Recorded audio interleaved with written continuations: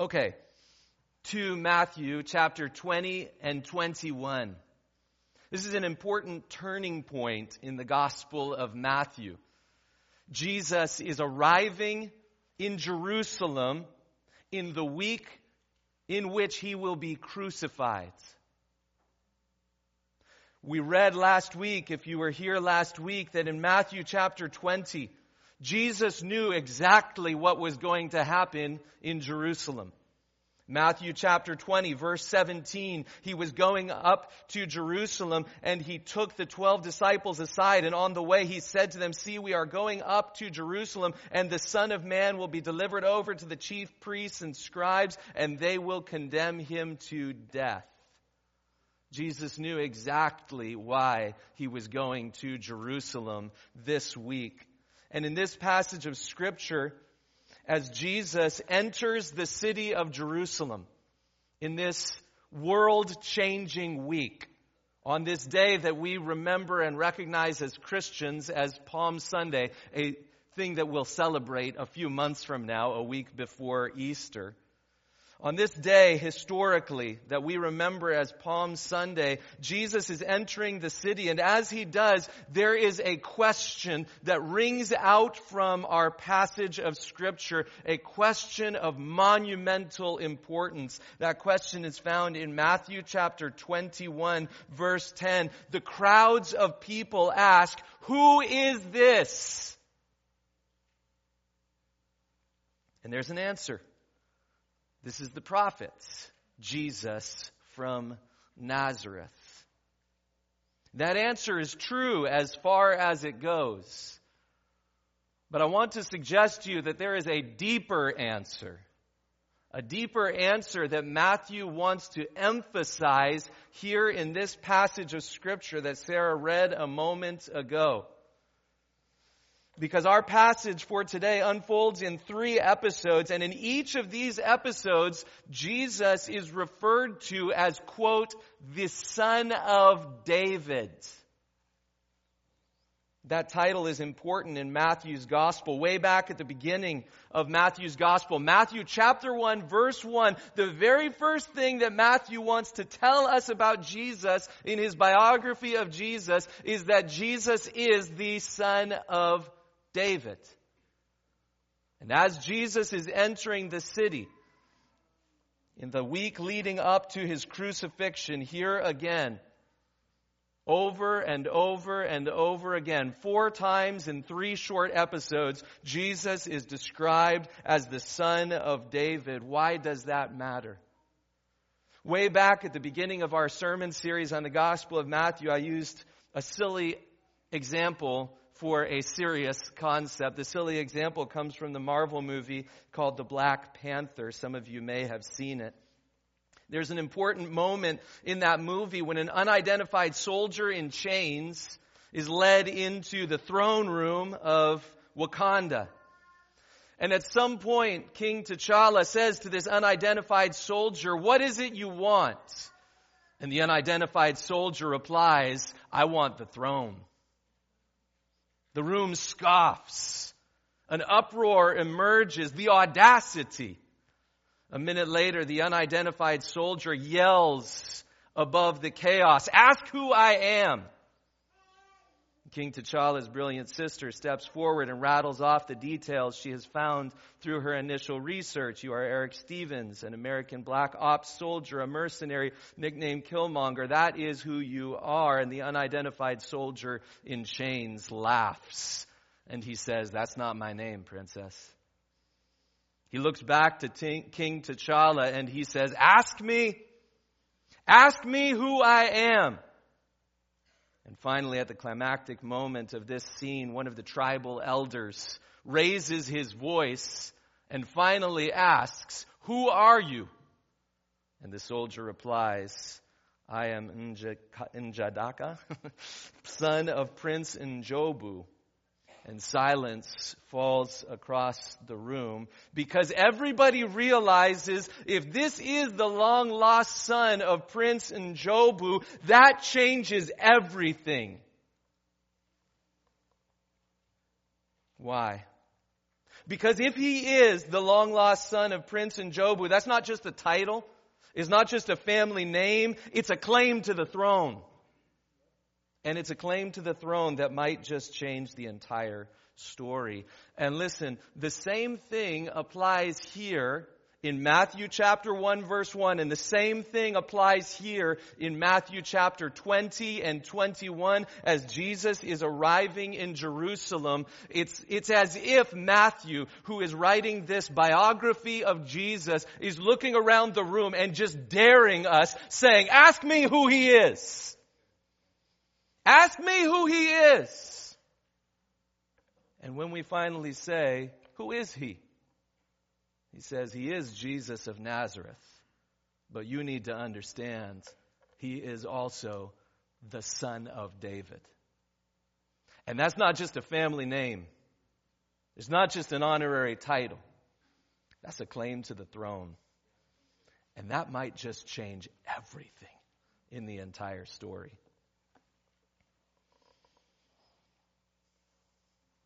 As we pay attention to this theme of Jesus as the Son of David, what does that mean? We'll pay attention to what is displayed about the identity and mission of Jesus as the Son of David in each of these 3 episodes briefly, and we'll land on one very important question at the end. We begin with episode number 1. In chapter 20, verses 29 through 34, because Jesus is the Son of David, he shows mercy. He shows mercy. Maybe a little bit of background will help before we get to the 2 blind guys crying out, have mercy on us, Son of David. When we think of great King David, remembered in Jesus' day, recognized by everybody in Jesus' culture as the greatest king in Israel's history. When we remember great King David, maybe we remember first and foremost some of his great military victories. We teach kids at a young age about the time that young David defeated Goliath in a one-on-one, mano-a-mano match, winner take all, nation for nation. And God's shepherd boy defeats the great giants. Maybe we think of David first and foremost as a warrior. But as the book of 1 Samuel presents great King David, he's not just a warrior who's able to defeat enemies. He's also a shepherd who is full of mercy.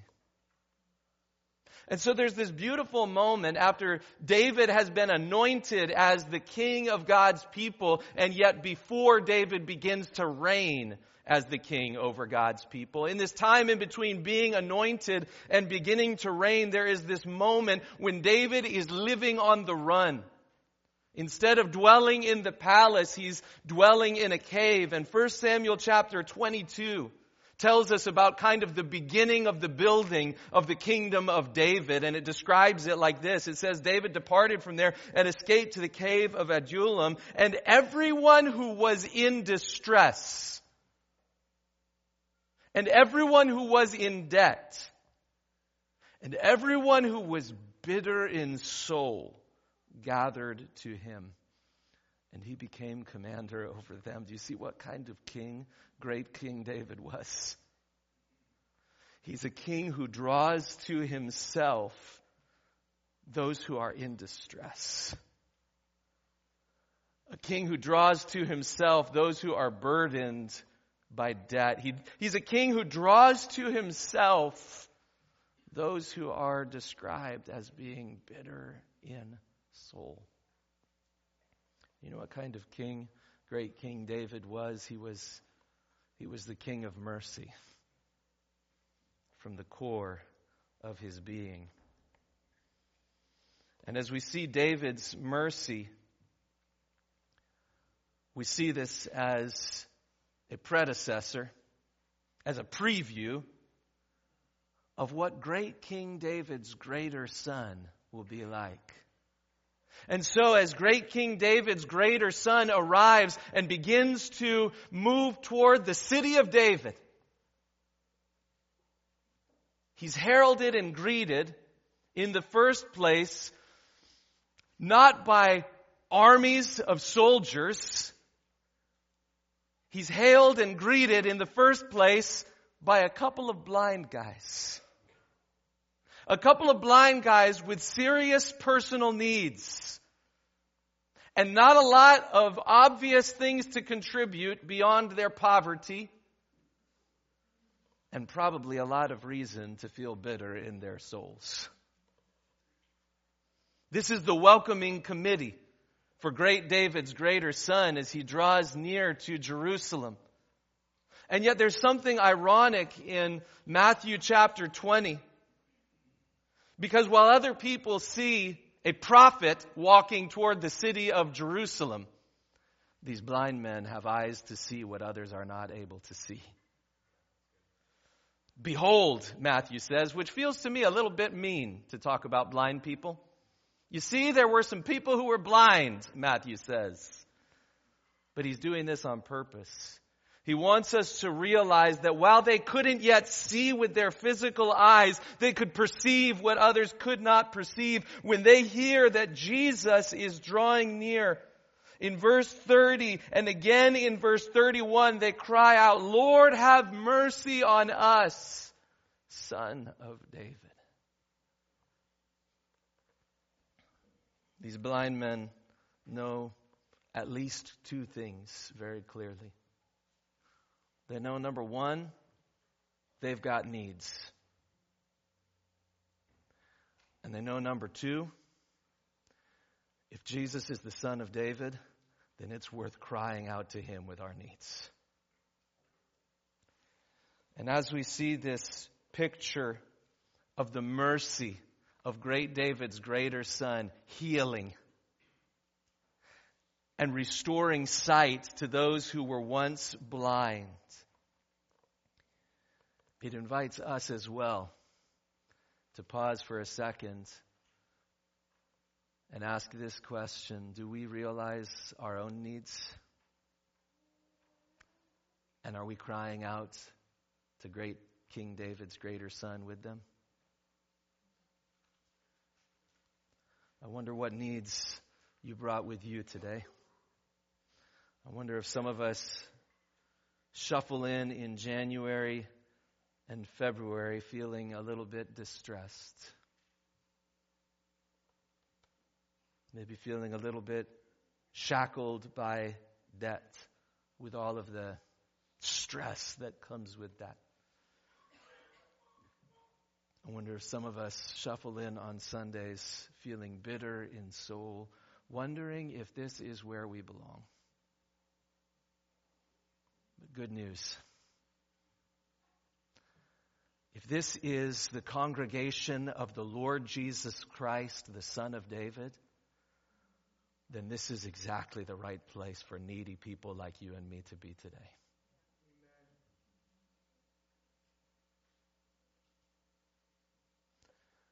I would love to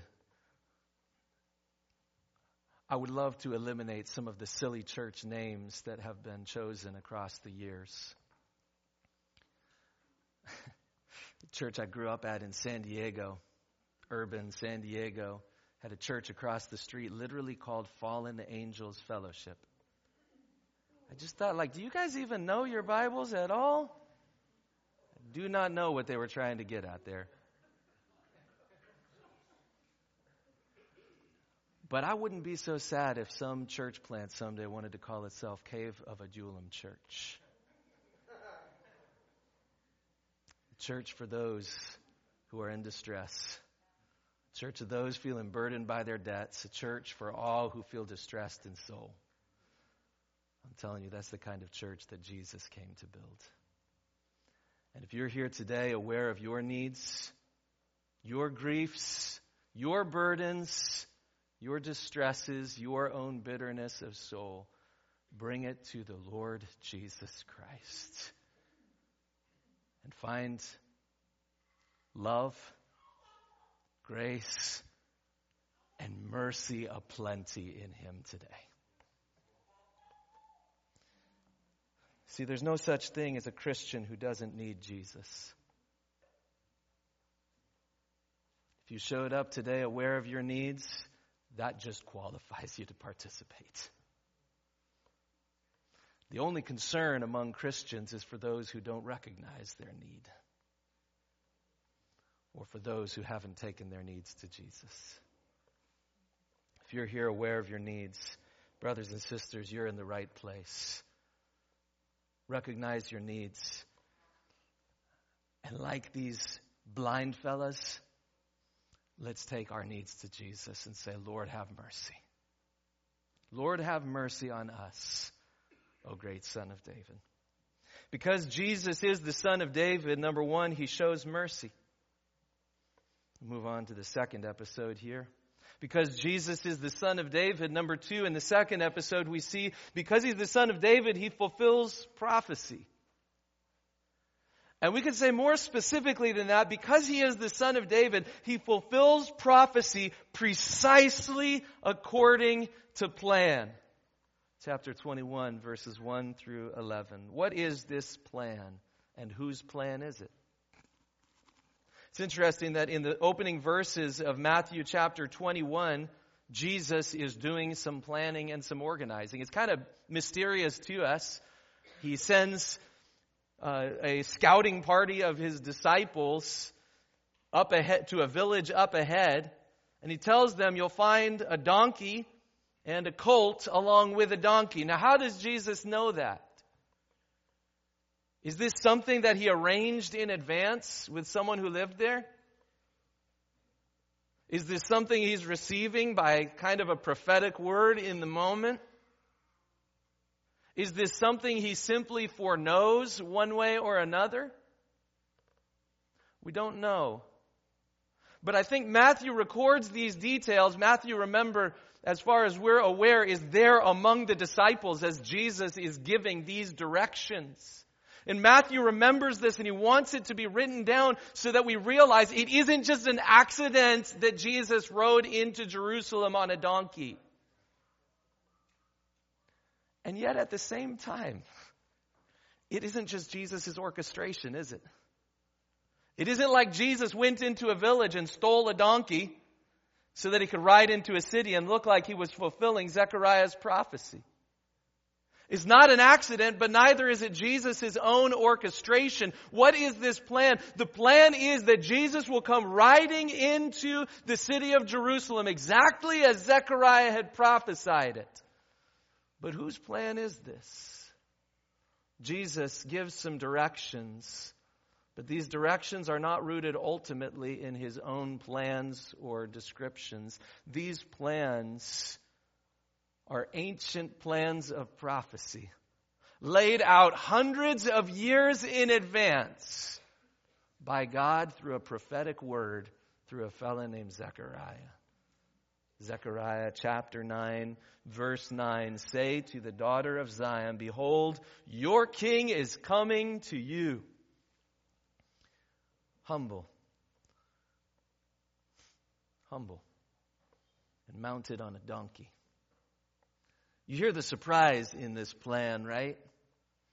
The ancient world is full of stories of people who, through their conquest, would come marching into a city with a whole host of captured slaves up ahead, with an army of soldiers carrying their loot that they've gathered from their conquests.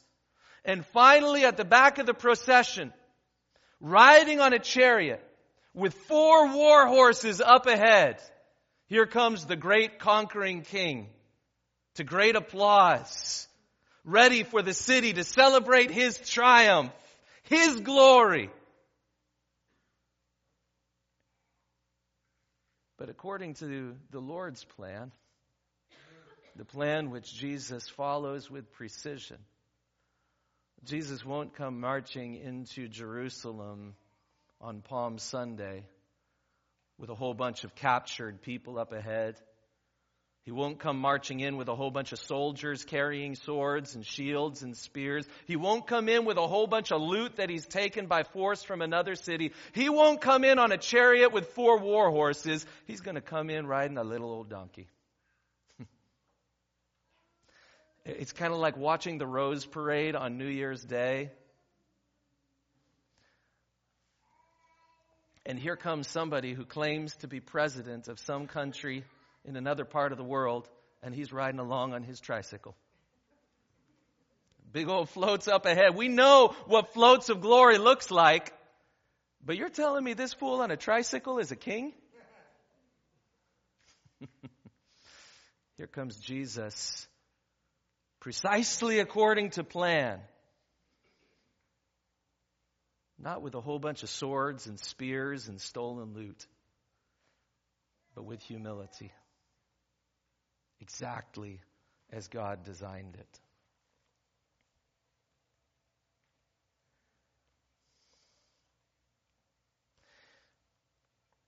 This is a surprising description of the great Son of David.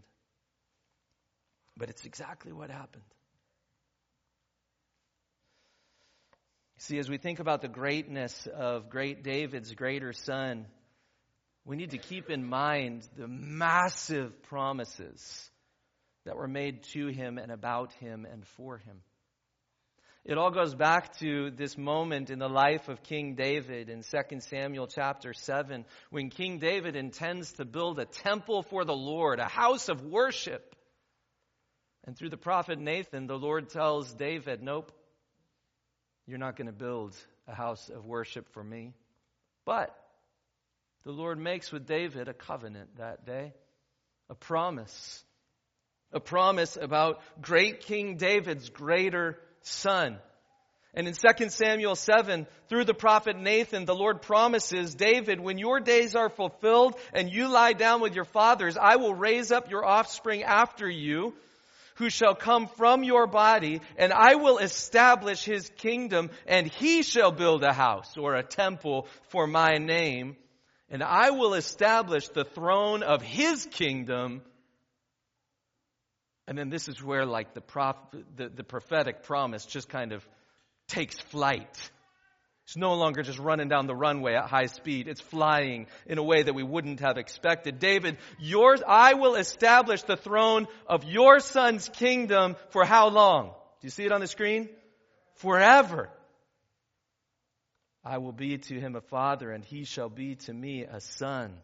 And your house and your kingdom shall be made sure forever before me. Your throne shall be established forever. And then along comes the son of David, anointed to be king, great King Solomon. And things start off great. And he builds a temple, and it's full of the glory of the Lord. And the people are singing and shouting so loud that the ground shakes. But Solomon's heart is divided. Great King David's first king's son can't come close to fitting into these promises that were made. And if you know the storyline of 1 Samuel and 2 Samuel and 1 Kings and 2 Kings, chapter after chapter, we read in the biblical account how the kings in God's kingdom can't live up to these kinds of promises. And so for years, for generations, for centuries, the people of God are on a lookout for one who can fit with these kinds of promises. And finally, Zechariah, prophesying in a day of darkness, knowing full well that Solomon didn't fulfill those promises made about great King David's son, knowing full well that king after king after king couldn't fulfill those promises. Zechariah looks forward and says, behold, there really is a king coming.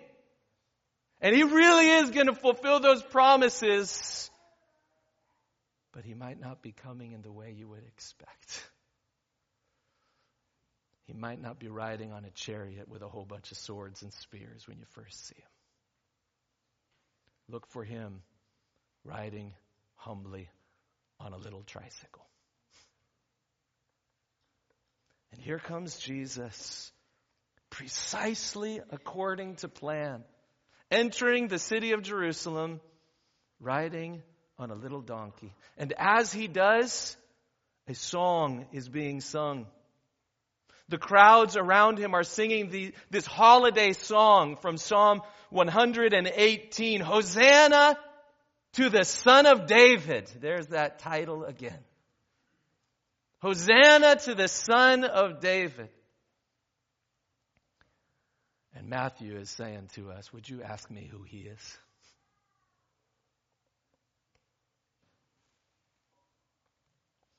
There's a lot of reasons that people might say they believe in Jesus.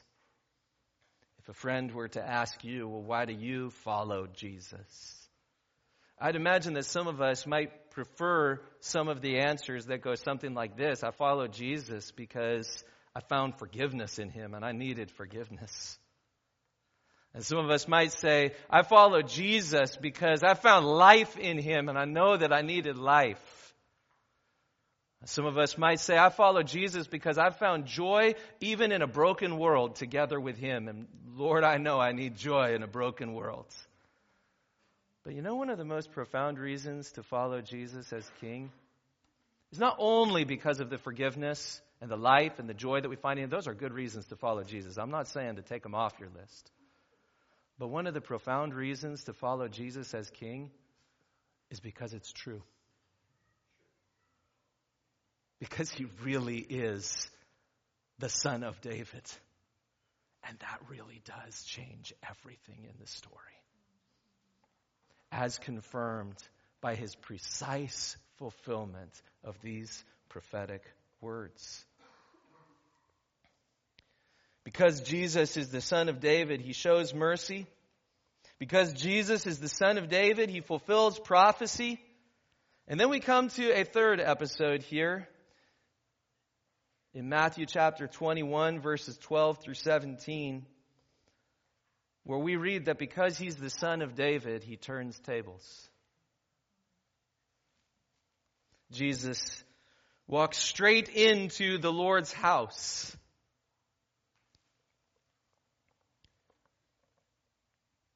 And he looks around. And he begins turning tables. Now, let me pause for 1 second and just say that maybe it's just me, but as I scan things that Christians write on social media, it seems like this specific passage of Scripture has become way more popular over the last few years. As cultural tensions have risen, it seems to me that people are more and more interested in when do we get to turn the tables? And so I want to be clear in saying that this passage of Scripture, which describes Jesus turning tables in the temple, this is not a warrant. This is not a warrant for Christians to demolish other people's property or other people's places of worship.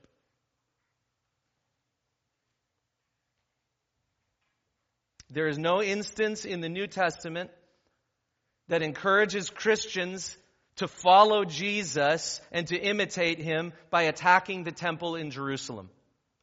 Not one. There is no passage of Scripture where Christians in the New Testament are encouraged to attack the temple of Aphrodite in Ephesus. There is no passage of Scripture that gives Christians warrant to go and destroy other people's property in the name of Jesus who turns tables. Impurity, false worship, injustices surrounded the early church, and yet the New Testament never promotes turning tables as a way for Christians to follow Jesus. In fact, do you know what early Christians did when they came to this temple? When the early Christians came to this very temple, they didn't follow Jesus' example by turning tables. You know what they did when they came to this temple? They prayed. They worshiped. And so if you thirst for an excuse to physically throw tables or physically destroy property, I simply want to suggest this is not your passage. And it may well be that you're being shaped by something other than the image of our Lord Jesus Christ and His word to us. Well, if this isn't here to teach us how to destroy other people's property or to destroy other people's places of worship, what is this passage for? What is it good for then? It's here to show us a preview. Jesus is showing us a preview of what He will ultimately do as great David's greater son, as His kingdom is established forever. Why does He turn these tables? I want to show you two reasons why. First of all, He turns these tables for the nations. The way that the second temple, by the way, this isn't the temple that Solomon himself built. That one was destroyed. And this is the second temple that was built in Jerusalem. And in the second temple, there were kind of a series of courts that were laid out. There was in the kind of deepest part of it, the Holy of Holies. Only the high priest enters here. And then outside of that, a court where only the priests could gather, but not the rest of the worshipers, and on and on. And the outermost court, the first place you walk through when you enter the gates of the temple, is a place described as the outer court. And there in the outer court is the place that, not by the Lord's command, but by cultural custom, this was the court that was reserved for people from other nations to come and pray, or the court that was reserved for people from other cultures to come and worship the God of Israel. And here in this outer court that was reserved for people from every other ethnicity in the planet, over time, this place reserved for worship from people from other nations, it gets more and more cluttered, not with worshipers and not with space for people to pray, but with tables for exchanging coinage, exchanging money, buying doves to offer as sacrifices, buying animals, and so forth. And so as Jesus enters the outer court, the place that the rulers of the building have set up for the nations to worship, and He looks around and He sees there's no room for people to pray. There's no room for people to worship. What does He begin doing? He begins making space for the nations to come and draw near to God. Because that's what the temple was designed for in the first place. And so He calls out these very first words in Isaiah chapter 56, verse 7. He says, he quotes words from Isaiah chapter 56, verse 7. It is written in Matthew 21, verse 13, "My house shall be called a house of prayer." Mark gives us a little more of that quotation from Isaiah 56. My house is supposed to be called a house of prayer for the nations. It's exactly what Isaiah said it was supposed to be for. It's exactly what Jesus believes it's supposed to be for. And so as Jesus is turning tables, what is He doing? He's turning tables for the nations. He's turning tables for people like most of us whose lineage is not Jewish, to have space to draw near and encounter and worship the true and living God. He's moving tables. He's turning them over. Why? For the sake of the nations. But I want to show you a second reason why He's turning the tables. He's also turning the tables not just for one group. He's turning the tables against another group. And if I could borrow words from a commentary I read this week, He's turning the tables against those who are rich in spiritual pride. And in fact, here in this passage, Jesus uses 3 carefully chosen quotations from the Hebrew Bible. 3 carefully chosen quotations from the Old Testament, each of which brings with it a stinging rebuke. If I were to say to you, with friends like these. You know exactly what I mean, right? With friends like these, you know exactly what I'm talking about. And in the same way, Jesus chooses 3 friends like these quotations from the Old Testament. He doesn't even need to finish the next couple lines for those listening to know where they go. But they realize exactly what he's saying. The first of them is Isaiah 56:7, which I quoted a moment ago. My house is meant to be a house of prayer for the nations, yes, but do you know what comes right after that? Isaiah 56:10. His watchmen are blind. As Jesus announces this place is supposed to be a place of prayer for the nations, he is also rebuking the leaders of that house in his generation for their blindness. The sting comes even more in the next friends like these quotation, Jeremiah 7, verse 11. Here in Matthew 21, it's where Jesus gets this line, you have made this place a den of robbers. Well, that line carries a sting of its own, right? You realize what a robber's den is, right? A robber's den isn't where the robber goes to steal stuff. The robber's den is where the robbers bring their stolen stuff back. It's where they bring their stolen treasures. It's where they bring their stolen glories. It's where they bring their stolen goods and they treasure them up for their own enjoyment. Jesus says to the leaders of this house in his day, he says to those who are rich in spiritual pride, you've made God's house of worship, his house of prayer, into a place where you store stolen glory. And it goes beyond that, because with friends like these, they know what comes next. Jeremiah 7, verse 11, has this house, which is called by my name, become a den of robbers in your eyes? Behold, I myself have seen it, declares the Lord. And now, because you have done these things, declares the Lord, and when I spoke to you persistently and you did not listen, and when I called to you, you did not answer, therefore I will do to the house that is called by my name and in which you trust, and to the place that I give to you and to your fathers, as I did to Shiloh. And I will cast you out of my sight as I cast out all your kinsmen, all the offering of Ephraim.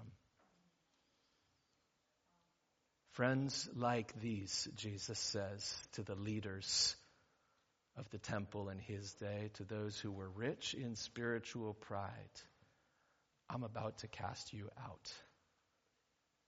And then there's a third chosen quotation. This one comes because the leaders are getting a little annoyed by the kids who keep on singing, Hosanna to the Son of David. They don't like the kids singing this song. They especially don't like the kids singing this song to Jesus. So they come and they bring their complaint to Jesus. And Jesus looks back at them in verse 16 and says, haven't you read what the Bible says? The Bible says, out of the mouth of infants and nursing babies, you have prepared praise. But there's a friends like these end to that quotation as well. Because Psalm 8:2 ends like this, out of the mouth of babies and infants, you have established strength because of your foes. You know why the kids keep on singing Hosanna to the Son of David? In part, it is a warning. It is a stern warning to those who have studied the Scriptures and yet who do not have eyes to see what even blind men were able to perceive. It is a stern warning to those who are rich in spiritual pride, but who lack the poverty of spirit to come with humility to the Son of David and say, have mercy on us. It is a strong warning to the leaders of the house of worship in Jerusalem in Jesus' day. It is a strong warning that Jesus is turning the tables. He's turning the tables for the sake of the nations.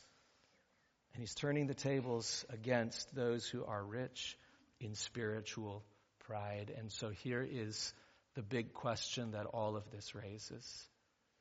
Matthew has put this question right in our Bible. Who is this? As his way of saying, ask me who he is. And he's given us an answer once, twice, 3, 4 times in 3 little episodes here.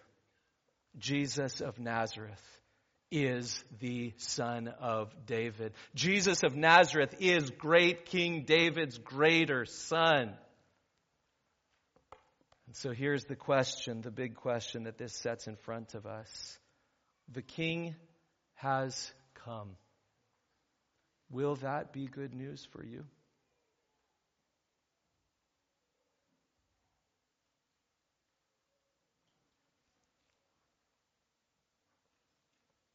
The King has come. And for those who with humility, like blind men, recognize our needs and say, Lord, have mercy. The coming of the King is the best news the world will ever hear. But for those who continue only to treasure up stolen glories, for those who refuse to perceive what even blind people can see, for those who reject Jesus, the King has come.